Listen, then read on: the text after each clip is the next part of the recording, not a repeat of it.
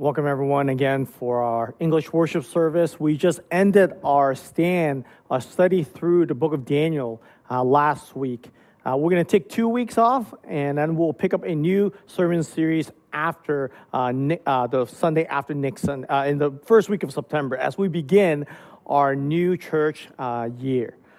One of the reasons why we wanted to take communion first today in our worship service was because I think as we are going to talk about what we're going to talk about later in this sermon, it is so important that we remember what Christ has done for us.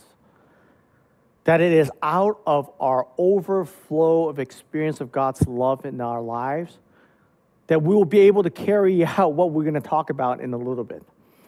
So if you have your Bible with you, please turn to Luke chapter 19. Luke chapter 19, after spending quite a bit of time in the Old Testament, we're going to hit up the New Testament. Luke chapter 19, verse 1 to 10. Chapter 19, verse 1 to 10. Here's what the Word of God says. He, meaning Jesus, entered Jericho and was passing through. And behold, there was a man named Zacchaeus. He was a chief tax collector and was rich. And he was seeking to see who Jesus was, but on account of the crowd, he could not, because he was small in stature. So he ran on ahead and climbed up into a sycamore tree to see him, for he was about to pass that way. And when Jesus came to the place, he looked up and said to him, Zacchaeus, hurry and come down, for I must stay at your house today. So he hurried and came down and received him joyfully. And when they saw it, they all grumbled. He has gone in to be with the guest of a man who was a sinner. And Zacchaeus stood and said to the Lord, Behold, Lord, the half of my goods I give to the poor, and if I have defrauded anyone of anything, I restore it fourfold. And Jesus said to him, Today salvation has come to this house, since he also is a son of Abraham. For the Son of Man came to seek and to save the lost. Let's pray together. Heavenly Father, we want to thank you for this time in the Word of God. Speak to us, open our hearts, tune our ears to hear what you have to say to us today, and tune our hearts to receive the fullness of Christ through our time in diving into your Word. So, Lord, it was to that end that would you prepare our mind, our hearts, and our soul to receive all that you have for us today. Help us to be good listeners of your words. Lord, be with me. Help me to preach only what pleases you. Help me to preach only what is of your heart. And Lord, help us not just be hearers of your word today, but help us to be doers of your words. We thank you for this gift of your word, that not only have you saved us from our sins, but you equip us, empower us through the truth that has set us free. So Lord, be with us. And it's in Jesus Christ's name we pray.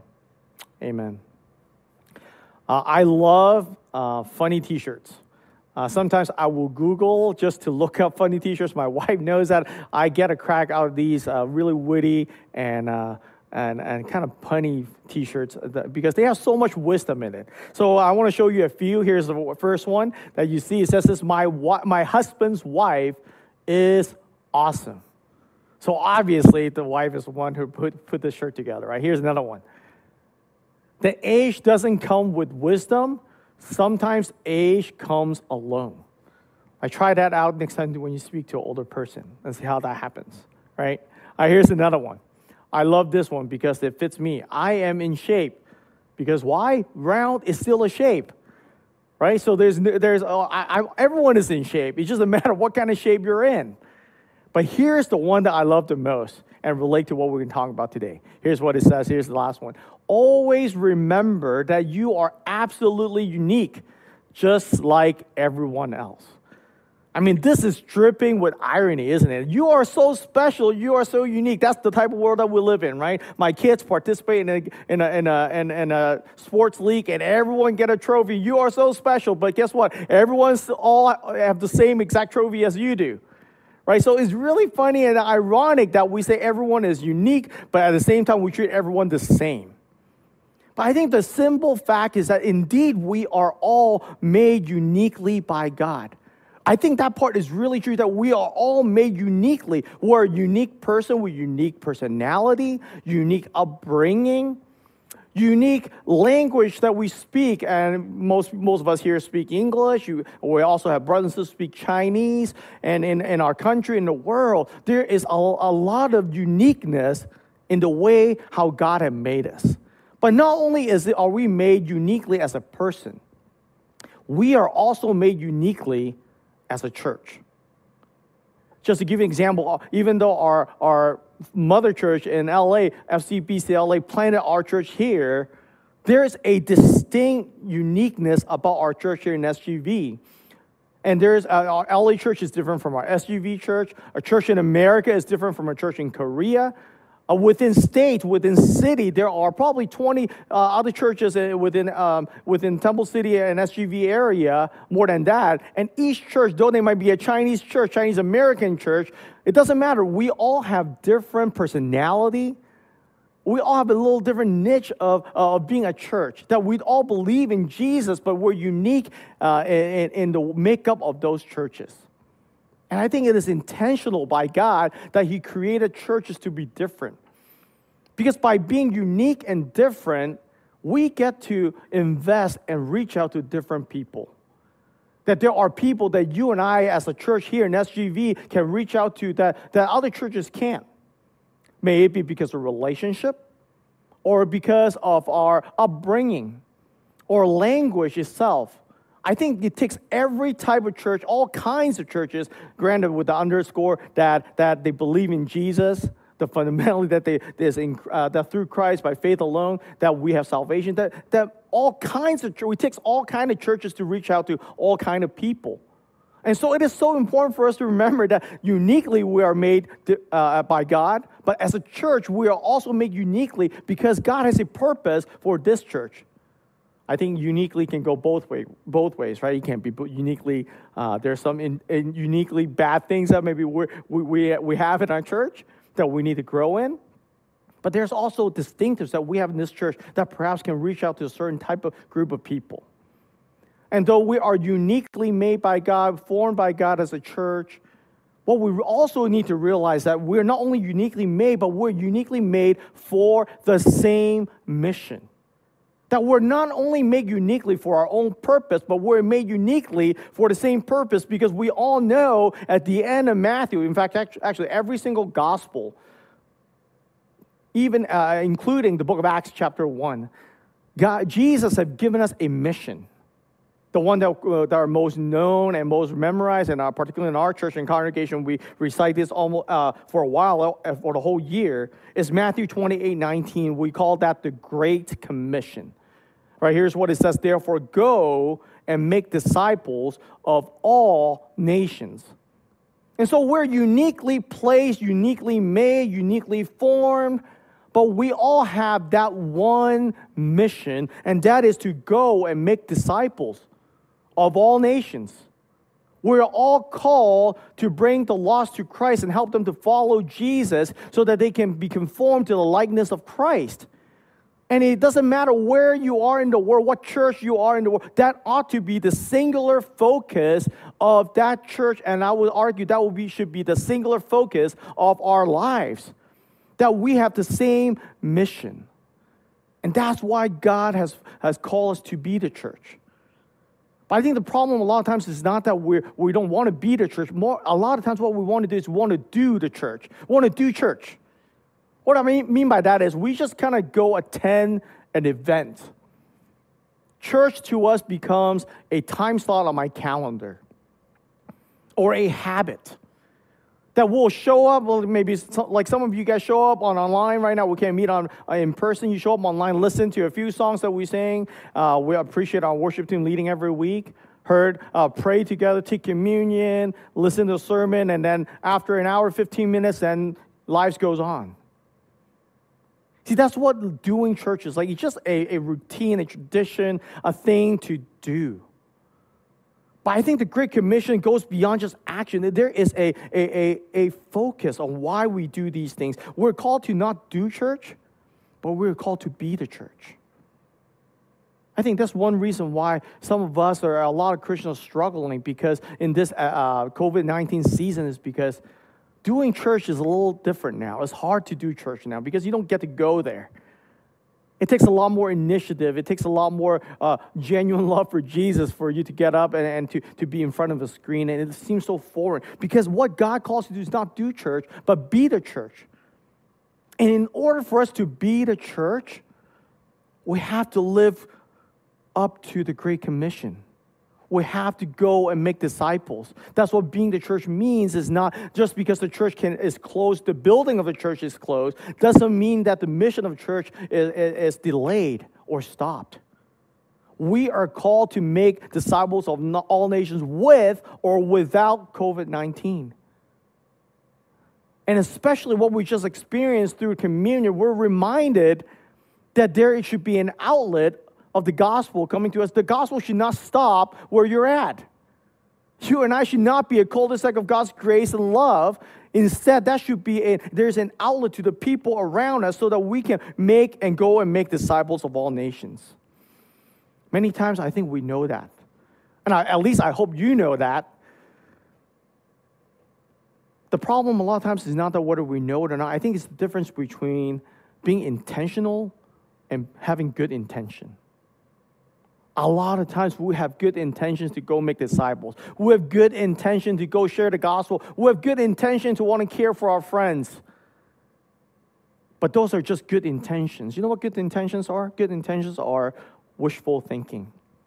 Good intentions are when you wake up in the morning and say, should I go out for a run? And you say, well, I can sleep in for 15 minutes. Good intention is I can pick up my Bible and read, but I can do that later. Intentional is something that you actually do. You do it whether you feel like it or not. You do it to make a difference, whether in your life or other people's lives. But in the context of talking about the Great Commission, good intentions are not good enough. We need to be intentionally living, going, and making disciples of all nations. And so that's what we're going to talk about today. Today we're going to look at the story of Jesus and Zacchaeus. I love this story because it gives us a full, complete picture of how every salvation actually involves three different groups of people, three different components that bring forth a salvation. Here in the story of Jesus, Zacchaeus, we see there are three essential components when people come to know Jesus.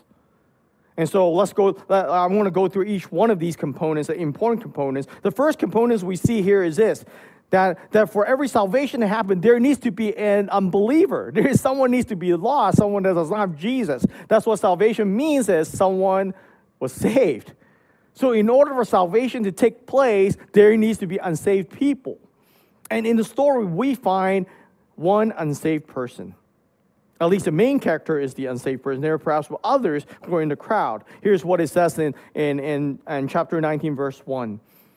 Jesus entered Jericho and was passing through, and behold, there was a man named Zacchaeus. He was a chief tax collector and was rich. The unbeliever there obviously was Zacchaeus. The text tells us to pay attention to this. The author Luke tells us that you need to pay attention because every time you see the word behold, literally means like, look, wow, look, pay attention. There was a man named Zacchaeus. And they were in Jericho, one of the most commercial city at the time in Jerusalem. There are a lot of hustle and bustle going on. It's a big city. And there was, of all the people in the crowd, there was a man named Zacchaeus. He was a special individual. The text tells us that he was a chief tax collector. And also he was rich. He was rich because he was not only a tax collector, but he was a chief tax collector. Before you start looking at model your life after him, you need to realize tax collector was not a profession that the Jews liked very much back then. Because they were the people who they would consider as sellouts. They were the people that will squeeze money out of people because they were supposedly to be the one who collect tax on behalf of the Roman Empire from the Jewish people. But what they often do, and the reason why people like Zacchaeus was very rich, was because they will ask for so much more than what the Roman government required. And so when they ask for this large sum of money, they will keep some in their own pocket and they give to the Roman Empire whatever that they're supposed to get. And so you can just imagine people who are Jews who are angry and upset at those who are tax collectors because they themselves are Jewish people oftentimes, and they are squeezing money out of their own people. They are disloyal, they are traitors, they are greedy, they're swindlers. And it is that person who is the unsaved person in this story. Here we see Zacchaeus was interested in finding out more about Jesus. Just like everybody else in the crowd, somehow these people have heard of Jesus previously. Supposedly this Jesus Christ was the Messiah as he claimed to be. So people was coming around wanting to hear about who this Jesus is and was he the real deal. And Zacchaeus wanted to do the same thing, but there was a problem. The problem was a physical one. The problem was that Zacchaeus was too short. I can feel his pain. I oftentimes struggle with being so short. Here's Luke chapter 19, verse 3 says, Zacchaeus was seeking to see who Jesus was, but on account of the crowd, he could not. Why? Because he was small in stature. There was a barrier, a literally physical barrier between Zacchaeus and Jesus because there was a big crowd, and unfortunately, Zacchaeus was very short. He cannot jump and he cannot see over the crowd. There was a barrier between the unsaved person and Jesus. And for every unsaved person that you know, every lost person, unbelievers that you know, is always a barrier, sometimes multiple barriers between that person and Jesus. For Zacchaeus, it was a physical one because he was too short. There was a crowd. He can't get through. He can't look over. That's why he couldn't get to Jesus. For some people in this world, in fact, 3.2 billion people, they have a physical barrier to Jesus as well because there are no Christians in where they live. That within miles of where they live, they cannot find someone to tell them about Jesus. Physically, they don't have the Bible to teach them about Jesus. Physically, there's no Christians to tell them about Jesus. Every morning, I pray for Unreached People group, wrapping my head around the reality, the physical barrier that these people have. Though they might even want to know Jesus, but physically they can't know Jesus. In the same way as Zacchaeus, there is a physical barrier. And for some, it's not a physical barrier. For some, it is a cultural barrier. And perhaps you know some people like that, perhaps in your own family, your own relatives that are culturally Buddhist, they are Chinese, they are with different ethnicity, that culturally they see Christianity as a Western religion. I've served in Muslim countries before, and every time when I share the gospel with them, they will find the gospel to be a great news, only to be hindered by the cultural barrier, thinking that if they came to know Jesus, they will become American. And because of that, they are hesitant to give their lives over to Christ. As a result of that, they're hesitant to tell their parents that they want to believe in this Jesus. There are cultural barriers that keeps people from going to Jesus. Not only physical, cultural, there are also relational barriers keeping unsaved people from Jesus. It is unfortunate that many times, those of us who are Christians are the bad Christians, are the ones that bear bad witness for Jesus with our unsaved friends and family.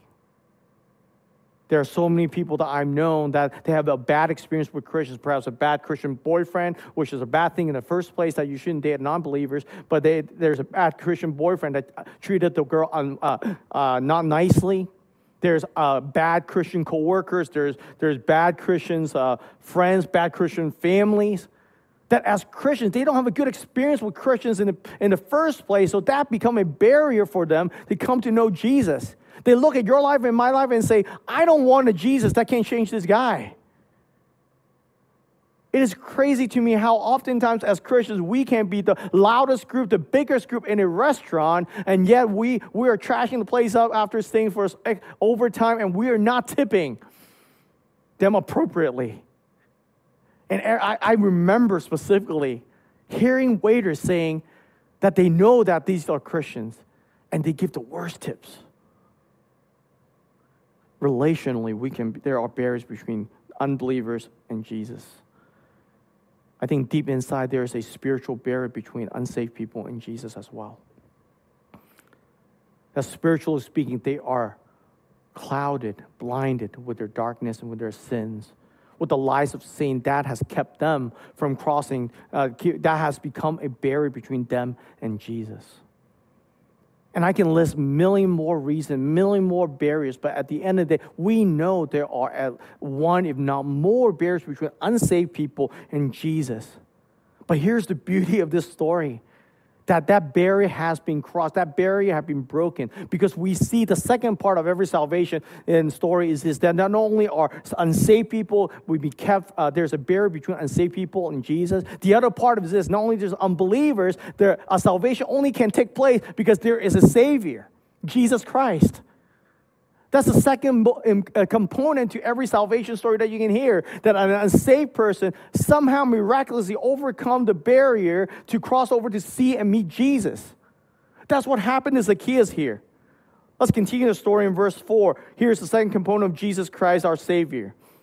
So Zacchaeus ran on ahead and climbed up into a sycamore tree to see Jesus, for he was about to pass that way. And when Jesus came to the place, he looked up and said to him, Zacchaeus, hurry and come down, for I must stay at your house today. So he hurried, came down, and received him joyfully. And when they saw it, the crowd saw it, they all grumbled. He has gone in to be the guest of a man who is a sinner. And Zacchaeus stood and said to the Lord, Behold, Lord, the half of my goods I give to the poor, and if I have defrauded anyone of anything, I restore it fourfold. And Jesus said to him, Today salvation has come to this house, since he also is a son of Abraham.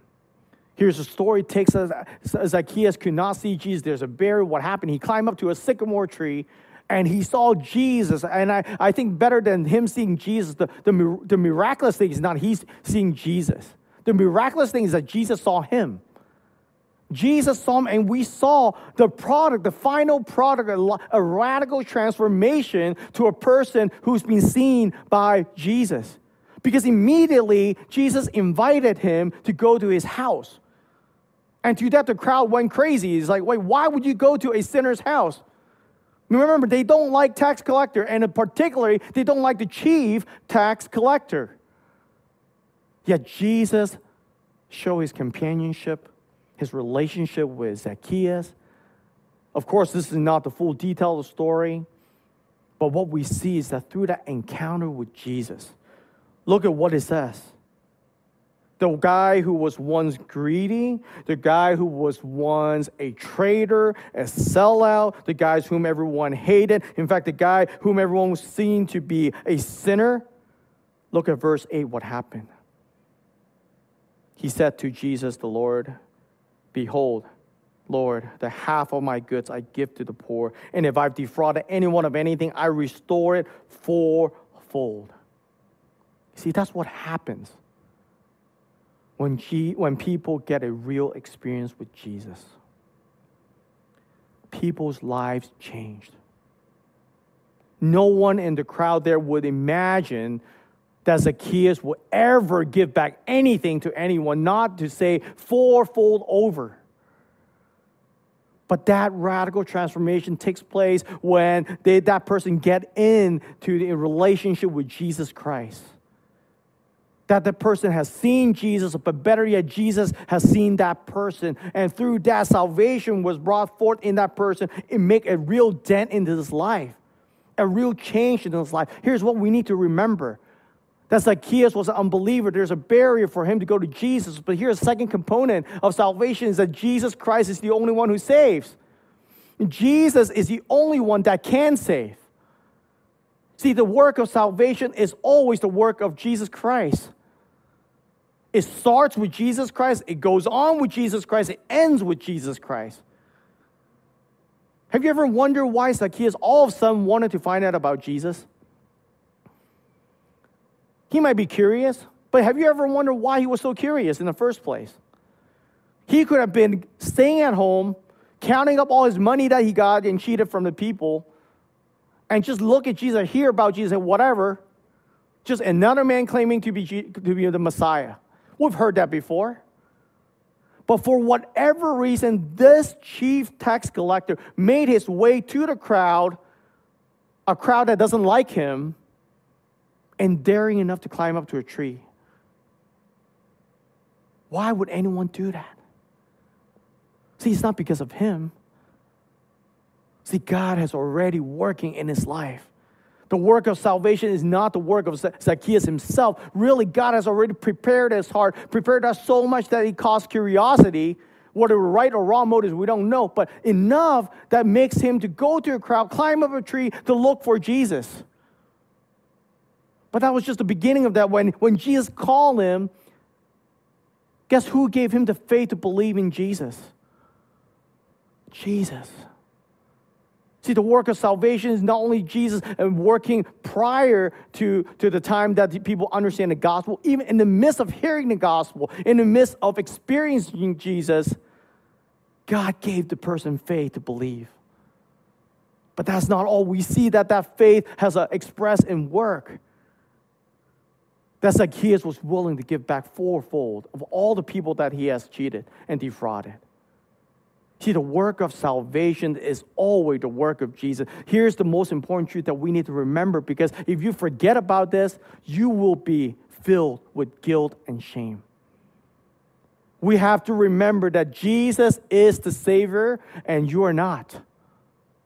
No one saves other people. No one can change the mind of people. Only Jesus can prepare their hearts, change their heart, and renew their hearts.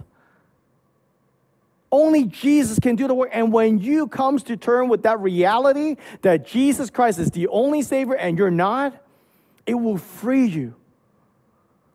It will free you from the guilt. It will free you from the shame that every time when someone say no to your invitation, everyone someone say no to your gospel sharing, someone say no to your Christianity, no longer will you feel like it's your fault.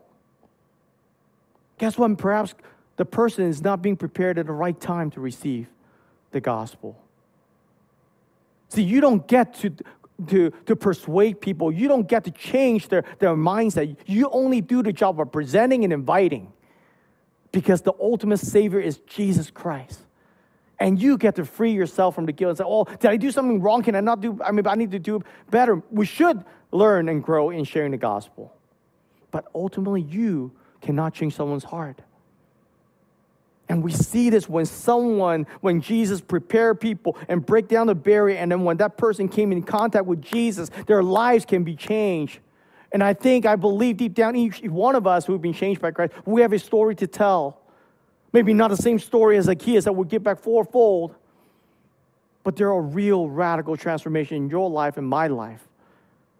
So we know that is the reality. So we also need to live with that reality, trusting that somehow, when that barrier is broken down, unsaved person like Zacchaeus, the worst of sinners that most people consider, when they come in contact with our Lord Jesus Christ, lives can be changed. And the reality, only Jesus can do that.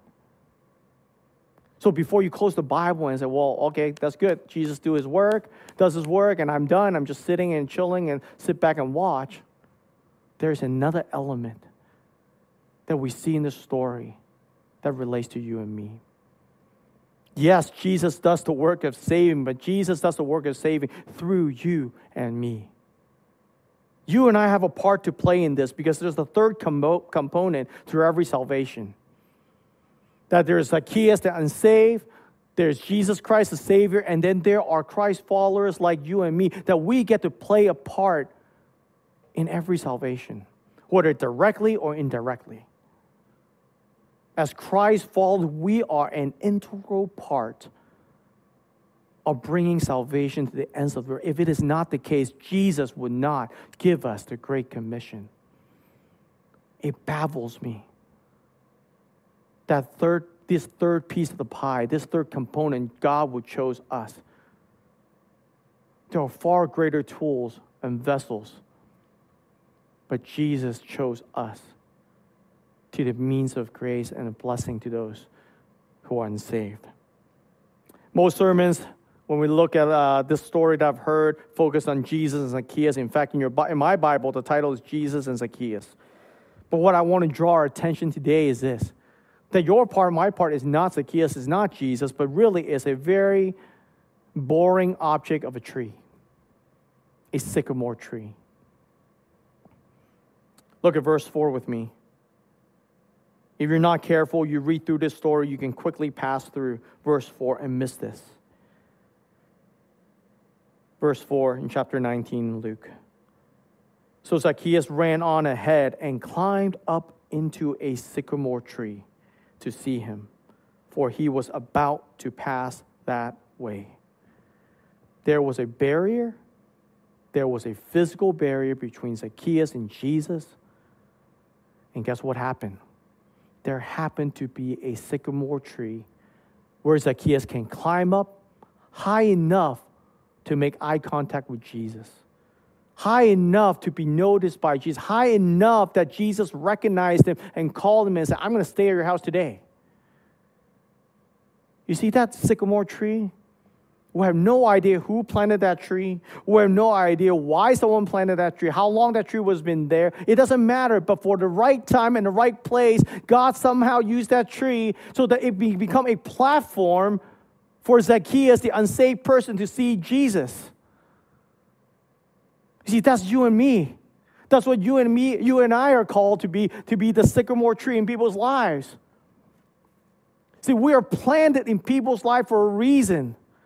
Every circle of influence, everywhere you walk to, God had planted you there as a sycamore tree so that an unbeliever can climb onto you. Unbeliever can step onto you so that they can see Jesus. Here's the thing about sycamore tree. There's nothing spectacular about sycamore tree.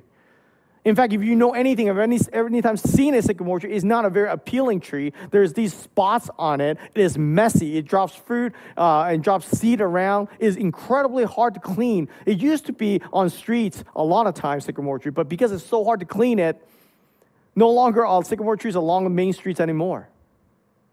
You see, here's the thing about sycamore tree is it's not noticeable. It's not that flashy, but it serves a purpose.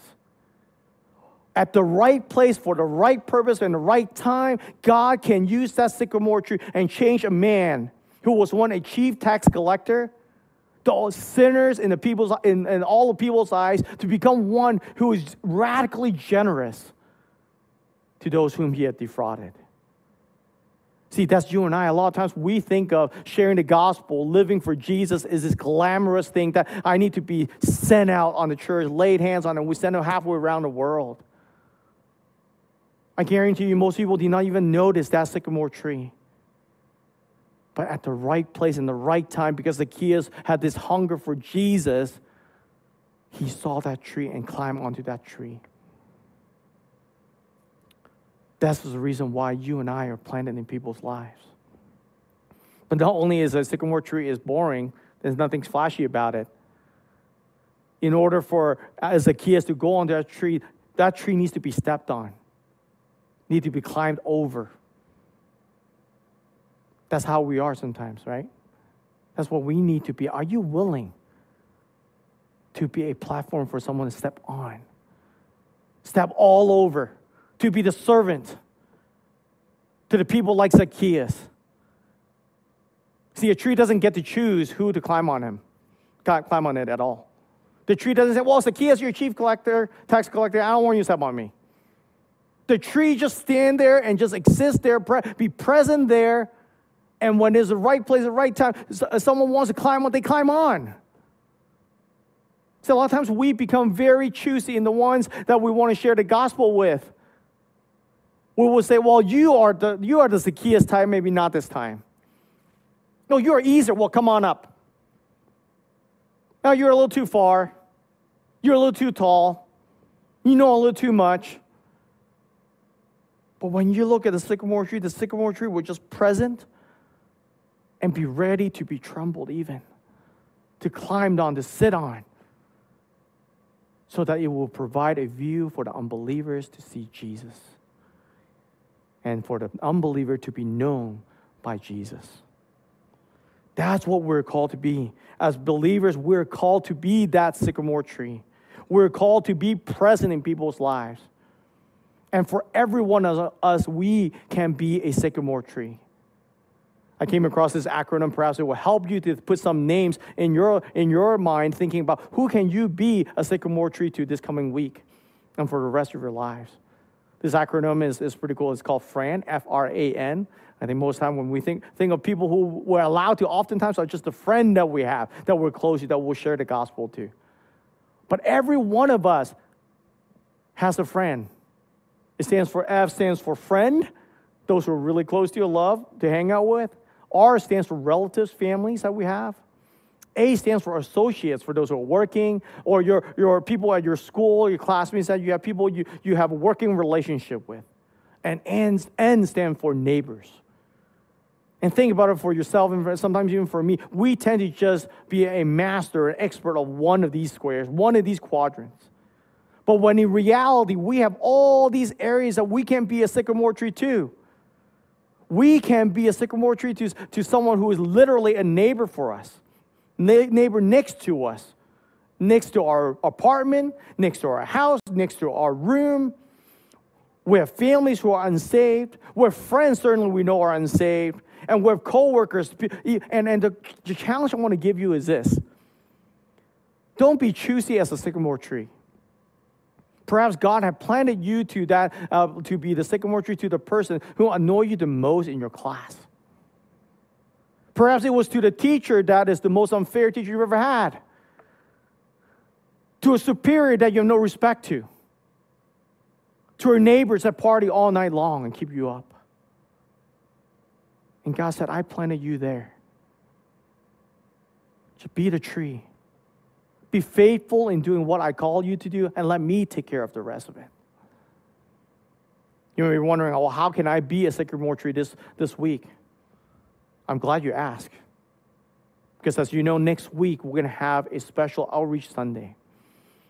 And here's what I want you to do right now. I don't encourage people to use their phone all the time during the sermon time, but I actually want you to take out your phone or on your laptop. I want you to open up to our church website, particularly this link, fcbcsgv.org/invite1, the numeric 1. Because what I want you to do is this. I want to call you to obedience to what you just heard from the message. There are a million ways that you can be a sycamore tree to someone. But we have a very immediate way that you can do. You can invite someone next Sunday to join our online worship service. We have Outreach Sunday. We'll be preaching a message on finding hope. I can imagine so many people are looking for hope in this time during COVID, no matter what age group they are at. We will have services for our Cantonese service, Mandarin service, and also our English service. And what I want you to do is that if you go to that website, one of our sisters have prepared a graphic for you. On that website, there are 3 ways that I want to challenge you, encourage you to take steps of obedience in being a sycamore tree to your friends, to each one of your quadrant, to your friends, to your relatives, to your associates, to your neighbors. There are 3 ways you can do it. The first way is you can just download that graphic and put it on your profile on your social media. Maybe Facebook, Instagram, whatever social media platform you have. And keep that on for the whole week. So every time someone sees your profile, they will see your post. They will see that invitation to remind them. That's one way. The second way is this: that I want you to download that and tag somebody and share with specifically somebody to personally invite them to join us next Sunday. And then the third one is this. This will take a little bit more time, but I think really it doesn't take that much time. Is you record a testimony. Keep it short, keep it personal, just how you have experienced the love of Christ in your life. It can be your salvation testimony, it can be your recent testimony, how you have seen God work in your life. And at the end of that, tag that to someone and say, hey, this is what God is doing in my life. I want to invite you to come find out more about Jesus and the hope that I have in Christ. And you're thinking, well, I can't do any of that. I don't know what to write. Guess what? In the website, we also put down some suggested script that you can use. So if you can't think of anything, copy, paste, and tag, and send. So no one should have any excuse that you cannot be a sycamore tree to any one of your friends. And so here's what I want to challenge you to do. I know how it is. For me, it is not an easy thing to do either. But I want to challenge you to take your step out and be that sycamore tree to someone, to multiple people this week. So that next week when we go online on our YouTube worship service, that we get to introduce, we get to be the platform that let people see Jesus, and better yet, let Jesus see them. Whenever we do invitation like this, whenever we ask people, I know it goes on in my head a million questions. And oftentimes those are negative questions. Maybe you're thinking, well, what if they reject me? What if they think I'm some weirdo? What if I ask somebody and they never replied? What if they have that respond ... and nothing? Or what if they just plain old just reject me and say, stop talking about Jesus? And I think those are legitimate questions. I mean, those things could really happen, but I want to challenge you in this. Start thinking positively. Start praying positively.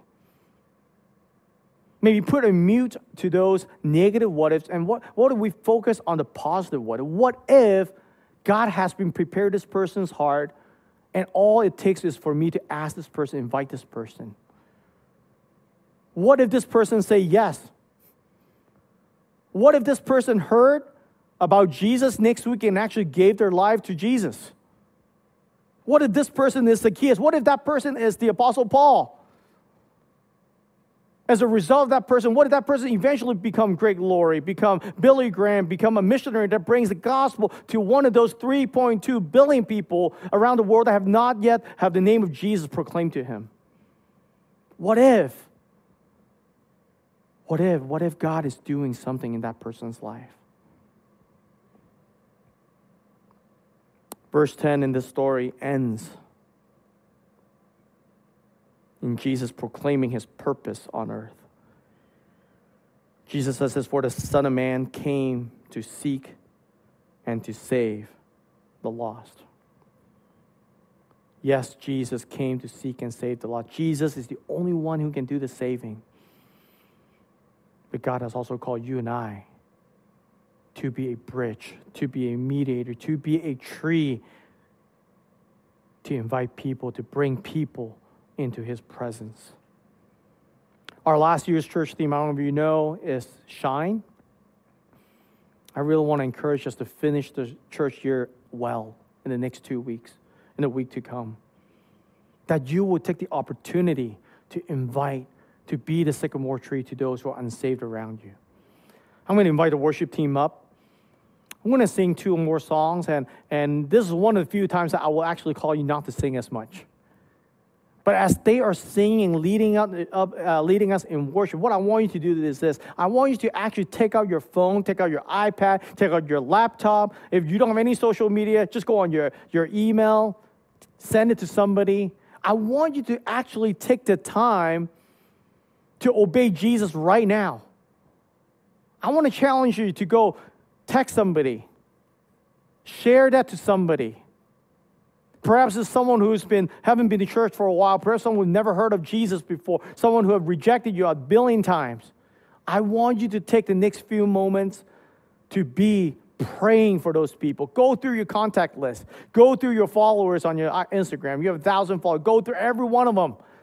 Start praying and start sharing these invitations to those people.